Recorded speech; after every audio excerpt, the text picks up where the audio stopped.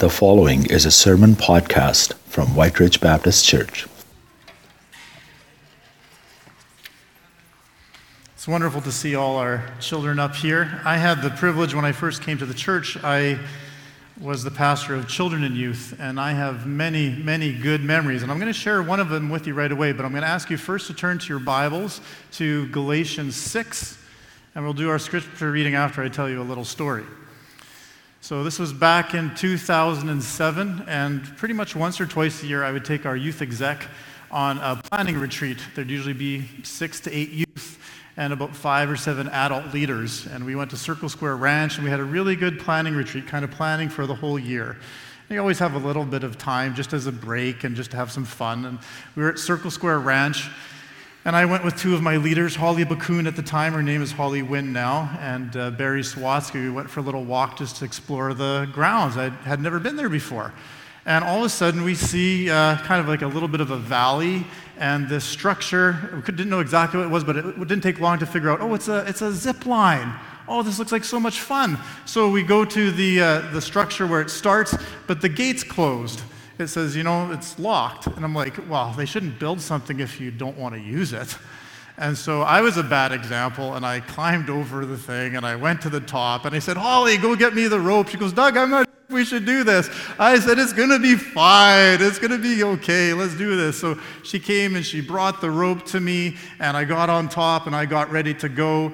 And wouldn't you know it, Barry was so kind that he had his video camera on, and this is what happened.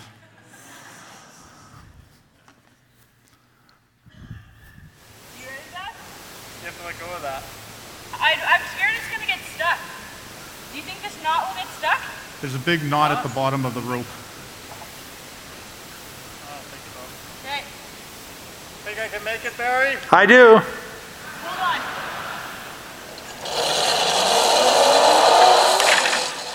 Oh, that hurt.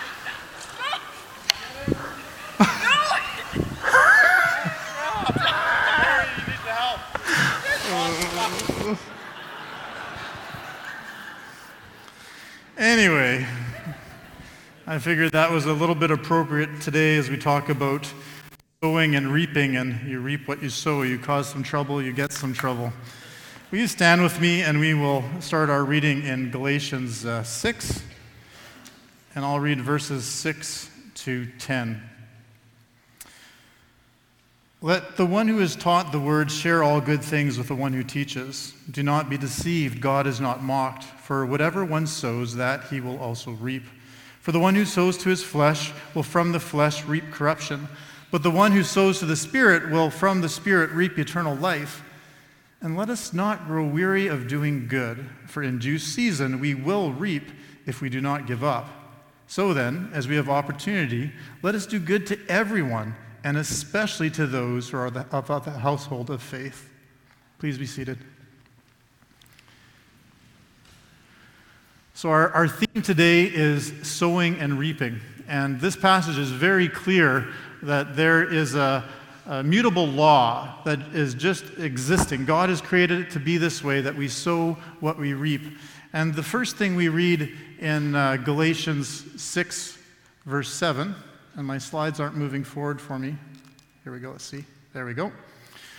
The first thing I'd like to say is that we should not be surprised with our crop. God's not surprised at all with what we will have as our eternal rewards. So the first thing Paul says here is, do not be deceived. It's easy for us to be self-deceived, especially because of our pride. Paul alludes to that before, saying that we don't think of yourself higher than you ought. In this passage it says, if someone thinks he's something when he's nothing, he's deceived. That was said in 6 verse 3. And we have to be very concerned that quite often, if I'm not in tune with the Holy Spirit, I'm living in a way that I'm blinded to my own flesh. I'm blind to the direction I go apart from the Holy Spirit unless I walk in Him. And God wants us to know that He is not mocked. There's not a way that we can live and say, oh, what I do doesn't matter. God will just forgive me for this. I can live however I want because I'm in grace now. God is not mocked. God knows everything that we're doing, and He says, this is the law that I've made. Whatever one sows, that is what one will reap. There is no blaming God for the end result of our lives. So what I want to say here is that this is not talking so much about maybe the circumstances you find yourself in as the consequences. As the consequences of your life. Consequences are that we make choices and there's an end result. Sometimes we're in circumstances that have nothing to do with what we've chosen to do. They're just hard circumstances. So that's not what we're talking about. We're talking about at the end of the day, when we get into a situation, we say, my choices led me here. These are my consequences. God's not mocked and God can't be blamed for those kind of choices. Proverbs 19 verse 3 says this. It says, people's own foolishness ruins their lives, but in their minds they blame God. Have you done that before? I've done that before. I've made choices, hasn't gone well, and I blame God. I might not blame God right in the moment, but I blame him if the consequences are long term. And then I say, Lord, I thought you forgave me. Why is this still happening? And God will say, Doug, because you are forgiven. Your sin's forgiven. But your choice had consequences, and those haven't been removed. Now, that's a lot easier to think of when you're thinking of something physical, right? When you think of with your body. If you choose to live with someone outside of marriage, if you decide to have sex before marriage and you catch it, if you have an STD or if you find out that you're pregnant, that's a consequence of an action. And that will stay with you. But God still meets us wherever we're at. He says, I forgive you, I love you, and I will move forward with you. But don't be deceived. What you reap is what you sow. If you reap to your flesh, you will get your flesh. If you reap to the Spirit, you get your spirit. And that's the next verse. Here it says, for the one who sows to his own flesh will from the flesh reap corruption. Corruption meaning decay, death, destruction. But from the one who sows to the Spirit, from the Spirit, he will reap eternal life. And this doesn't just mean that, so if you reap to the Spirit, one day you get to go to heaven. No, it's if you reap to the Spirit, you will reap the life with him now. You will live in the strength and the power and the joy of the Holy Spirit today. You will live and know eternal life as it's meant to be known today so that you can anticipate it and have hope for the future. That's what eternal life is for. So we see that there's two things here that are battling. And this, again, is not about salvation in this context. In this context, this is about we have choices to make as Christians. And so we can choose to make choices that are to our flesh, or we can make choices that are towards the Spirit. So which one are we going to choose? Earlier on in Galatians 3, verse 3, Paul says to the Galatians, he says, are you so foolish? Having begun by the Spirit, are you now being perfected by the flesh? So earlier on in the letter, he's talking to them saying, you heard this message of grace and you so eagerly received it. You heard the beautiful news about Jesus Christ and you came to him unencumbered.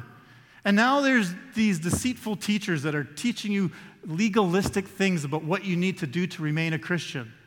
Don't do that. Do you think that what started in the flesh, what started in the Spirit, you can now perfect in the flesh? No, you can't do that.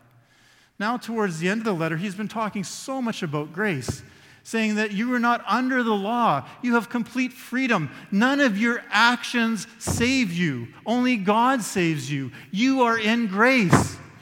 But are you so foolish? I'm paraphrasing here. Are you so foolish to think that the grace that you've experienced in God can be used for your flesh? Do you think that it pleases God to receive his grace, but then to live in freedom by exploiting your flesh? No, you can't live that way. What you reap, what you sow is what you reap.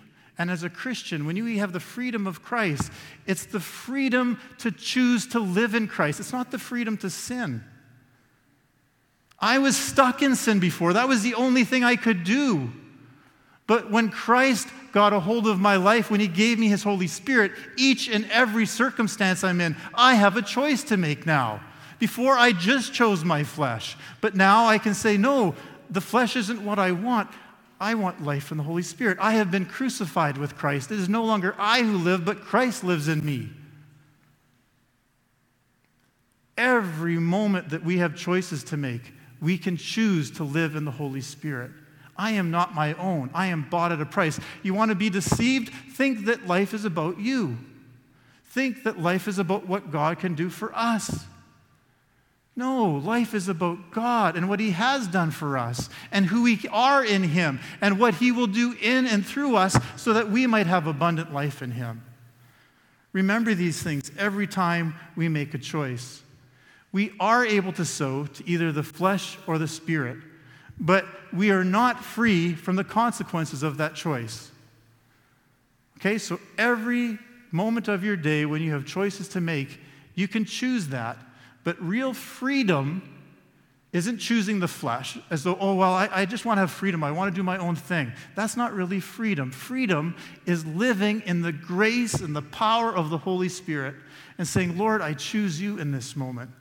Lord, change my thought life, direct my thought life, work in and through me, flow through me. Because when I sow to the flesh, it only leads to destruction. And when I sow to the Spirit, it reaps eternal life in the here and now. And I want to experience that. You know, the danger for me is I don't always notice the consequences of my sin.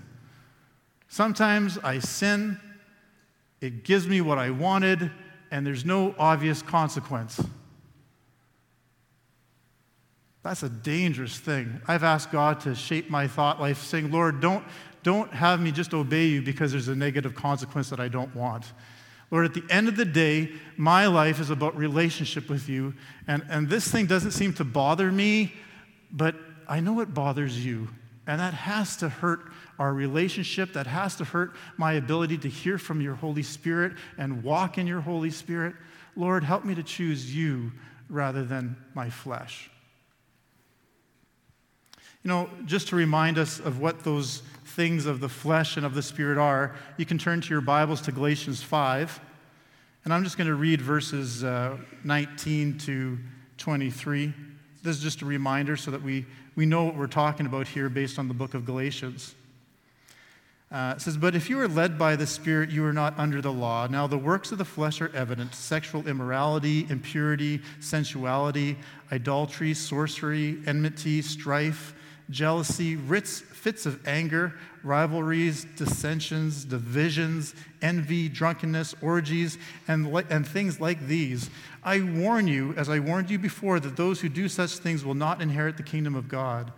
But the fruit of the Spirit is love, joy, peace, patience, kindness, goodness, faithfulness, gentleness, self-control. Against such things there is no law. And those who belong to Christ Jesus have crucified the flesh with its passions and its desires." Wow, I wish that was completely true of me. That's not completely true of me. I'm a work in progress. We all have things that are absolutely true about us, that if we've given our life to Christ, we are secure in Him. We are considered pure and blameless in Him. But in our lives, in our daily living, we still choose sin. At least I choose sin way more than I would like to. Then I have to say, I just be careful. I said more than I would like to. You know what the problem is? Sometimes I like my sin. And I have to say, Lord, forgive me for that. Lord, would you change my heart? Because I like something that is opposed to you, and I don't recognize how it damages our relationship. I don't recognize that it's bringing destruction on me and to those that I'm with. I gave you a little bit of an image on the handout. It's just a picture of a field. And if you can imagine that we're sowing seeds, you're sowing to the flesh or you're sowing to the Spirit. And here's a field. And in that field, there's a limited space, there's a limited time, and you're throwing seeds. What are the things that you're sowing that are actually becoming weeds and are starting to take up that garden space? And what are the things that you're sowing that you're saying, these are the things that I really want to see the Lord bring to fruition in my life? Again, all these things are based on the Holy Spirit empowering us. But he says, Doug, everyone, you have the choice to make. I don't make these choices for you. You choose. So I want to encourage you to take some time to think about some things in your life where you say, Lord, I really need your help because I realize I've been sowing to my flesh and I haven't really thought it's too bad. Or maybe I do know it's so bad, but I just seem to be caught in it. Lord, you said you freed me. Help me to experience that freedom. Help me to choose you. My thought life needs to be changed. My choices need to reflect my thought life. I just want to encourage you that the whole point in this is that if you're sowing to your flesh, you can't expect to reap the Spirit. It doesn't work that way. God is not foolish. God cannot be bought. God cannot be manipulated. If, as Christians, you're sowing to the flesh, you will not reap to the Spirit. And God wants us to reap to the Spirit. He came so that we could have life and have it abundantly, not just so that we could say, hey, one day I'm not going to go to hell. One day I'm going to go to heaven. Isn't that wonderful? No. God says, I came so that you can have life in me. I came so that we have relationship together. I came so that through you I might be expressed to everyone around you. That's what eternal life is. Being in connection with our loving Savior. So don't be surprised with the crop. Whenever that time comes that we are going to be accountable for, sometimes we see it in the moment, there's a time coming in the future. Don't be surprised by the crop of your life, because God's not. He sees everything as it is. And He's gracious, and He's loving, but He's also just, and He's also holy. And we need to remember that all those things make the beautiful character of our God. He would not be beautiful if those things weren't true about Him. So we move on to verse 9, and the point here is just don't grow weary of doing good. Don't give up. And let us not grow weary of doing good, for in due season we will reap if we will not give up. So don't grow weary in doing good. I don't know about you, but it's very weary to just get tired in general life, but just doing good, meaning good things that will help people in their walk with God, things that will help them in their daily living. Don't grow weary. Maybe you're physically tired, emotionally tired, relationally tired. In this context, I think the weariness has to do with sometimes when you throw seeds out, you've got to wait a long time before you see something happen. Those who are farmers know that principle. This is an agricultural principle, right? You sow, and in a few months, you see the crop come. But till then, you wait. And you don't know exactly what's going to happen. You don't know what's going to happen with the weather. You don't know exactly what your crop's going to look like. And you have to be patiently waiting. And God says, don't grow weary. Don't give up. Also in Galatians, we hear this verse, 5 verse 16, but I say, walk by the Spirit, and you will not gratify the desires of the flesh. You know why I grow weary sometimes? Because I decide to gratify the desires of my flesh. And when I do that, that's a battle against the Spirit. We're always in a battle. The Bible says that. Every day you have choices to make, and you're either walking with God, winning with God, or you're giving into the flesh. And when you give into the flesh, when I give into the flesh, it makes me weary in doing good. It makes it hard to be anticipating the good things that God might want to do in and through my life, because I know there's something that's not in line. There's not something that's not in step with the Holy Spirit. You know, the Holy Spirit does give us power to help us. I didn't know I'd have this object lesson today. Isn't he cute? It's a little penguin. I think it was used as a search and find over the weekend. It's got music going on. Look at that. Anyways, I went to the children's area, and these kids, they were playing with it, and they were playing with it like this. Hey, penguin! And I don't know about you, but if I was this penguin, I would grow really weary very fast. But it keeps getting up. And I don't know what its secret is. Well, I kind of do. I could figure that out. But I do know that for me, and for us, the only real solution to not growing weary is by having life in the Holy Spirit abundantly and doing everything I possibly can to stop hindering the work of the Holy Spirit in me.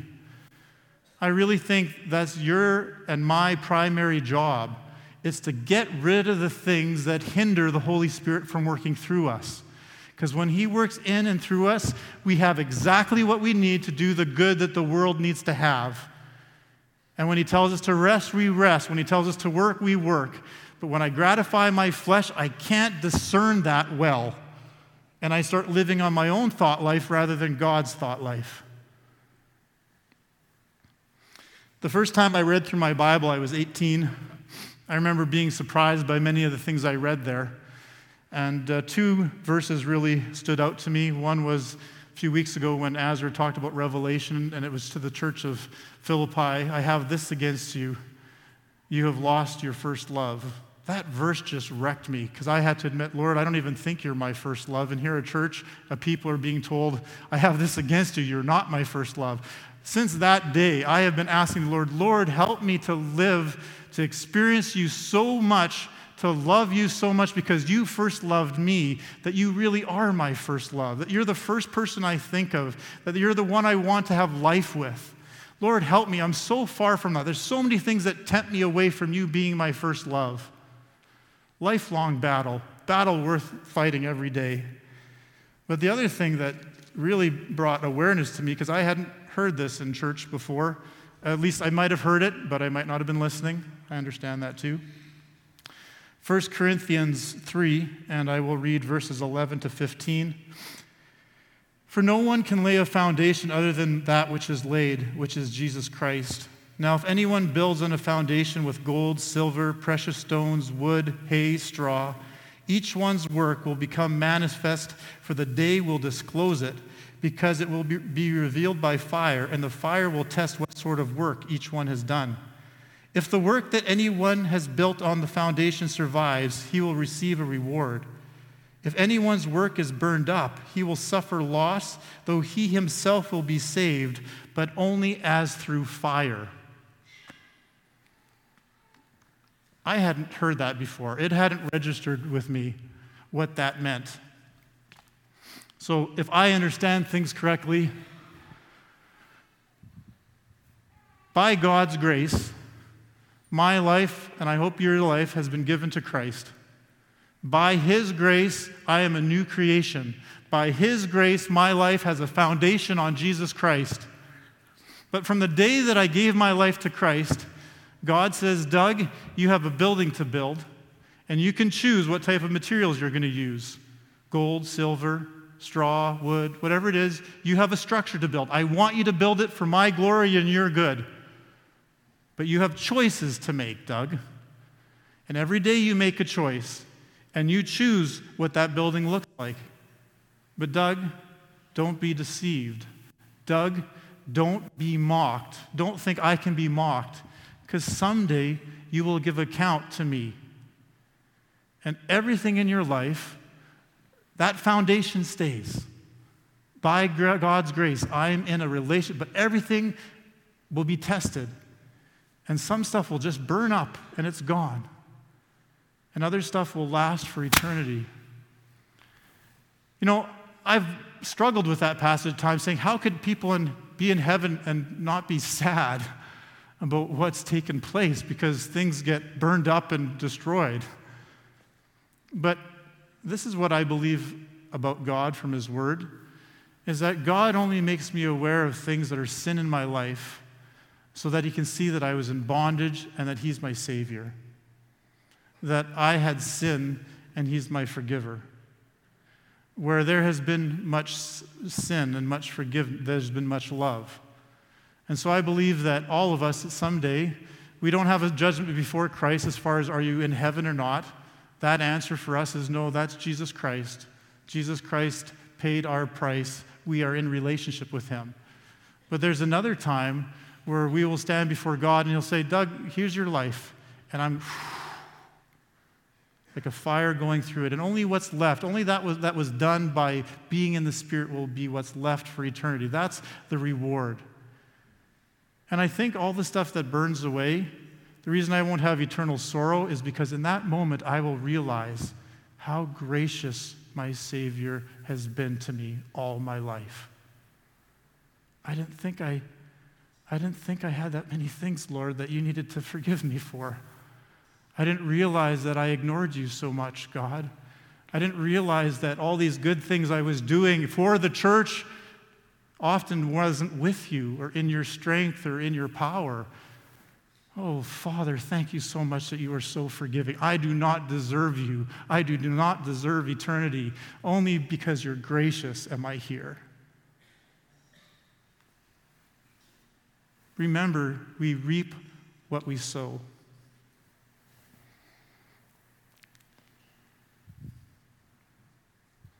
Lost track of pictures there. But this is the thing that I want all of us to hear, is that God's heart for us is to be able to look at our life and say, well done, good and faithful servant. He gives us grace. He calls us to live in grace so that we might experience life in him and live for him in such a way that he is glorified, we are blessed, and the world has the witness of who God is. God wants his children to succeed in him, to be blessed in him.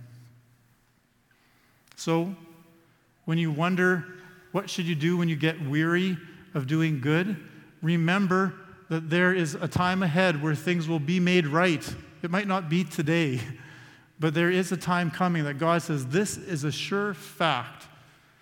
This is going to happen. You will have a reward. That should excite us.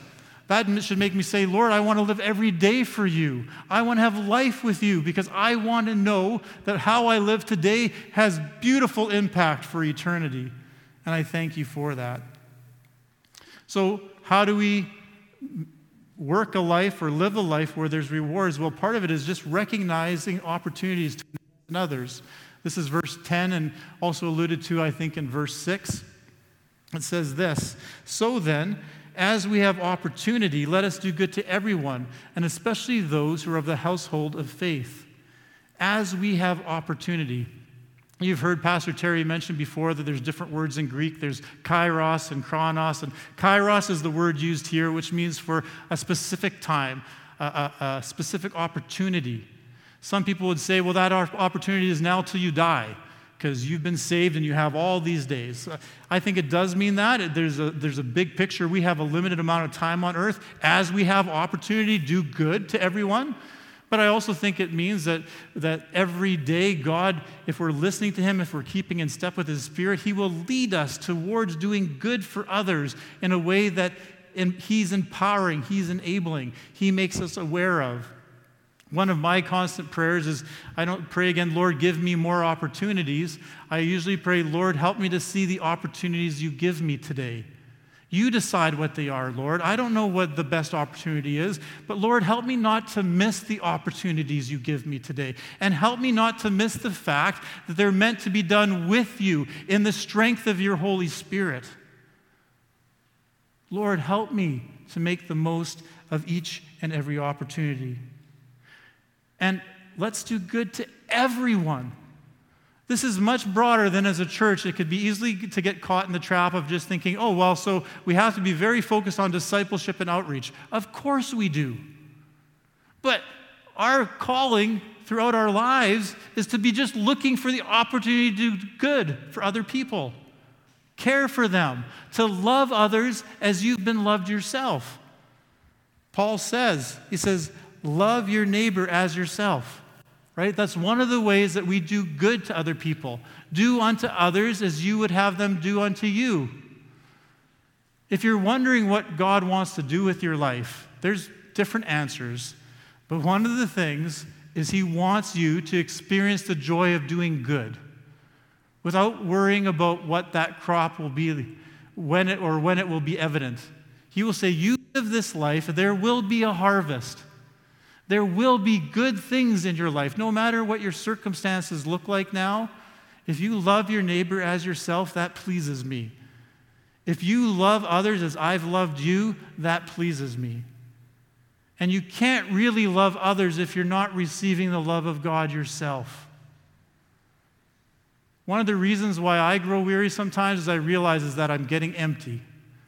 And I have to say, Lord, forgive me. I haven't been spending enough time with you to be filled by you, to enjoy you, to receive you.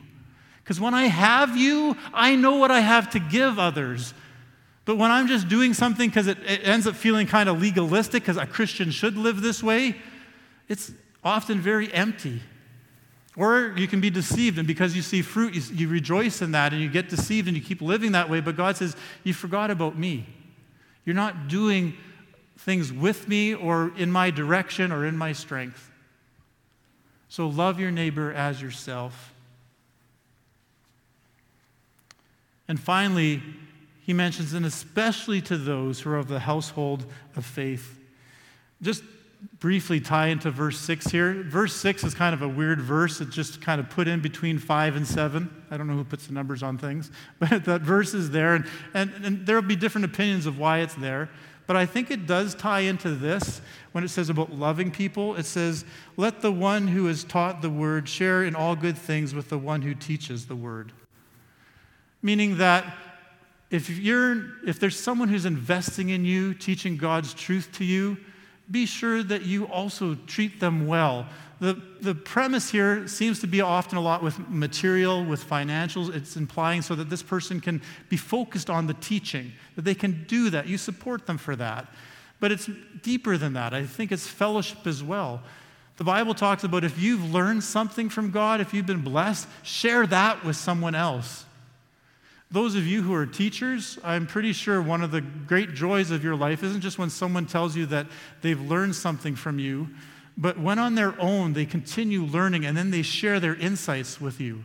And you say, that's wonderful. I'm learning from you too. We need to love others as we love ourselves. And so the Bible, Paul, here is very clear to say, do good to everyone. There's no boundaries here. Everybody deserves to be loved by you, by the love of Christ. But there is a special responsibility to love those who are in the household of faith. You know why? Because we're united far deeper than we know. And God says that we are one with Him and we're one with each other. And if we're not living in such a way where we care for one another, what does that say about how we feel about our relationship with God? Our relationship with God is meant to be reflected in all our other relationships, especially with Christians, because there it should be mutual. We should be giving and receiving from God through each other. Paul says this in Galatians 5:13, you, brothers and sisters, were called to be free, but don't use your freedom to indulge the flesh. Rather, serve one another humbly in love. So again, we each have choices to make every single day. We're going to reap what we sow. Don't be fooled by, or don't think that your crop's going to be something different than what you're sowing today. God's not fooled. He's not going to forget those things. There are consequences. Forgiveness happens. Of course forgiveness happens, but consequences follow by what we sow. Don't grow weary in doing good. That's what your Heavenly Father does for you all the time. Whether we appreciate it or not, He's continually being good to you. And that's why He wants us to continually being good to others. And then look for every opportunity to do good to others. And how do I know what that good is? Love others as I want to be loved myself. That's a pretty easy principle. Lord, help me to remember that in each and every circumstance where I find it so weary to do good. And help me to live in your strength. I just want to encourage you with one thing as we close today. In our world, we really need to be intentional in finding ways to grow in our love for one another as a church family. We need to be very intentional to say, Lord, I only have so much time in my day. I have so many people in my life. I want to be sure that I'm growing in loving relationships with those who love you. So what does that look like in our church? If you have ideas about how we can grow closer to one another based on the love of Christ, will you share that with the leaders in our church? Will you share with that as pastors?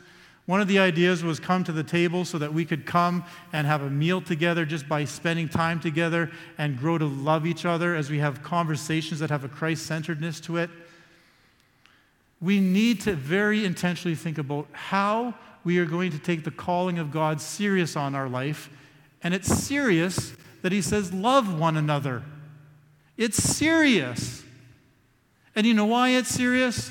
At the end of the day, because God knows that we're in him. We have eternal life with him. What's going to be reaped, we'll find out after we die. We have a good idea now by what we sow. But there's so many people who don't know Christ, and the clearest I understand the Bible to say is that the world will know we're Christians by our love. And I don't know how people can come to know Christ. I know they will hear his word and it will not come back void, but the Bible says the people will know we're Christians by our love that exists among us. And if we don't have that, we're lacking witness. Isn't that a beautiful thing to say, Lord, I want that sort of goal in my life. I want to be more in love with this church family next year than I am today.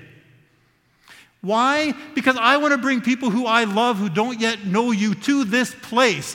So they hear the word of God, yes. So they hear us praise God, yes. But so that they hear and experience the Holy Spirit working among us.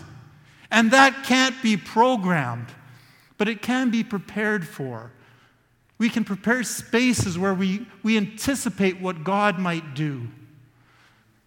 Church, we need to think about this deeply because we all have people in our lives that we love who don't know Christ. And the most effective way to have that happen is to have a vibrant relationship with God, not just by ourselves, but together. And then to say, please, we extend our friendship to you. No matter what you do, whether you say yes to Christ or no to Christ, we do good to you because our God has done good to us. Please stand with me in prayer.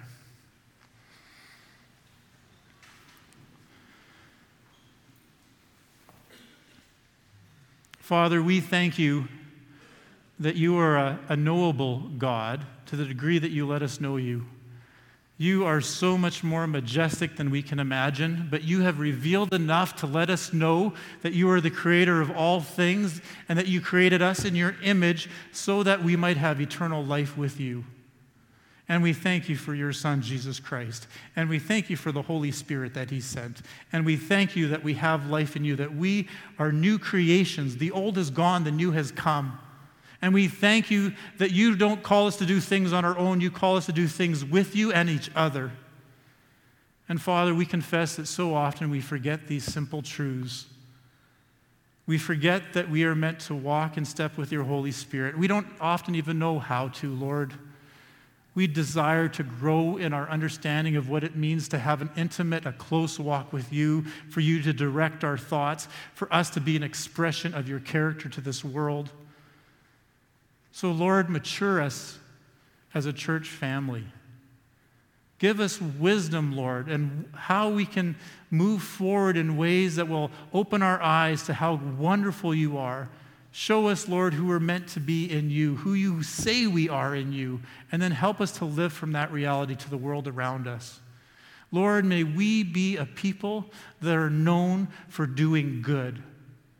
And may people also see that it's for your glory. We ask for your blessing, Father, and we ask it for the sake of Jesus Christ, and we know that you receive that prayer and answer that prayer because it glorifies you. Bless this church family. Make us fruitful, Lord. Help us not to remember that there is eternal reward with you. Help us not to sow to our flesh, but to sow to your spirit. In the precious name of Christ, amen. Have a good day, my friends.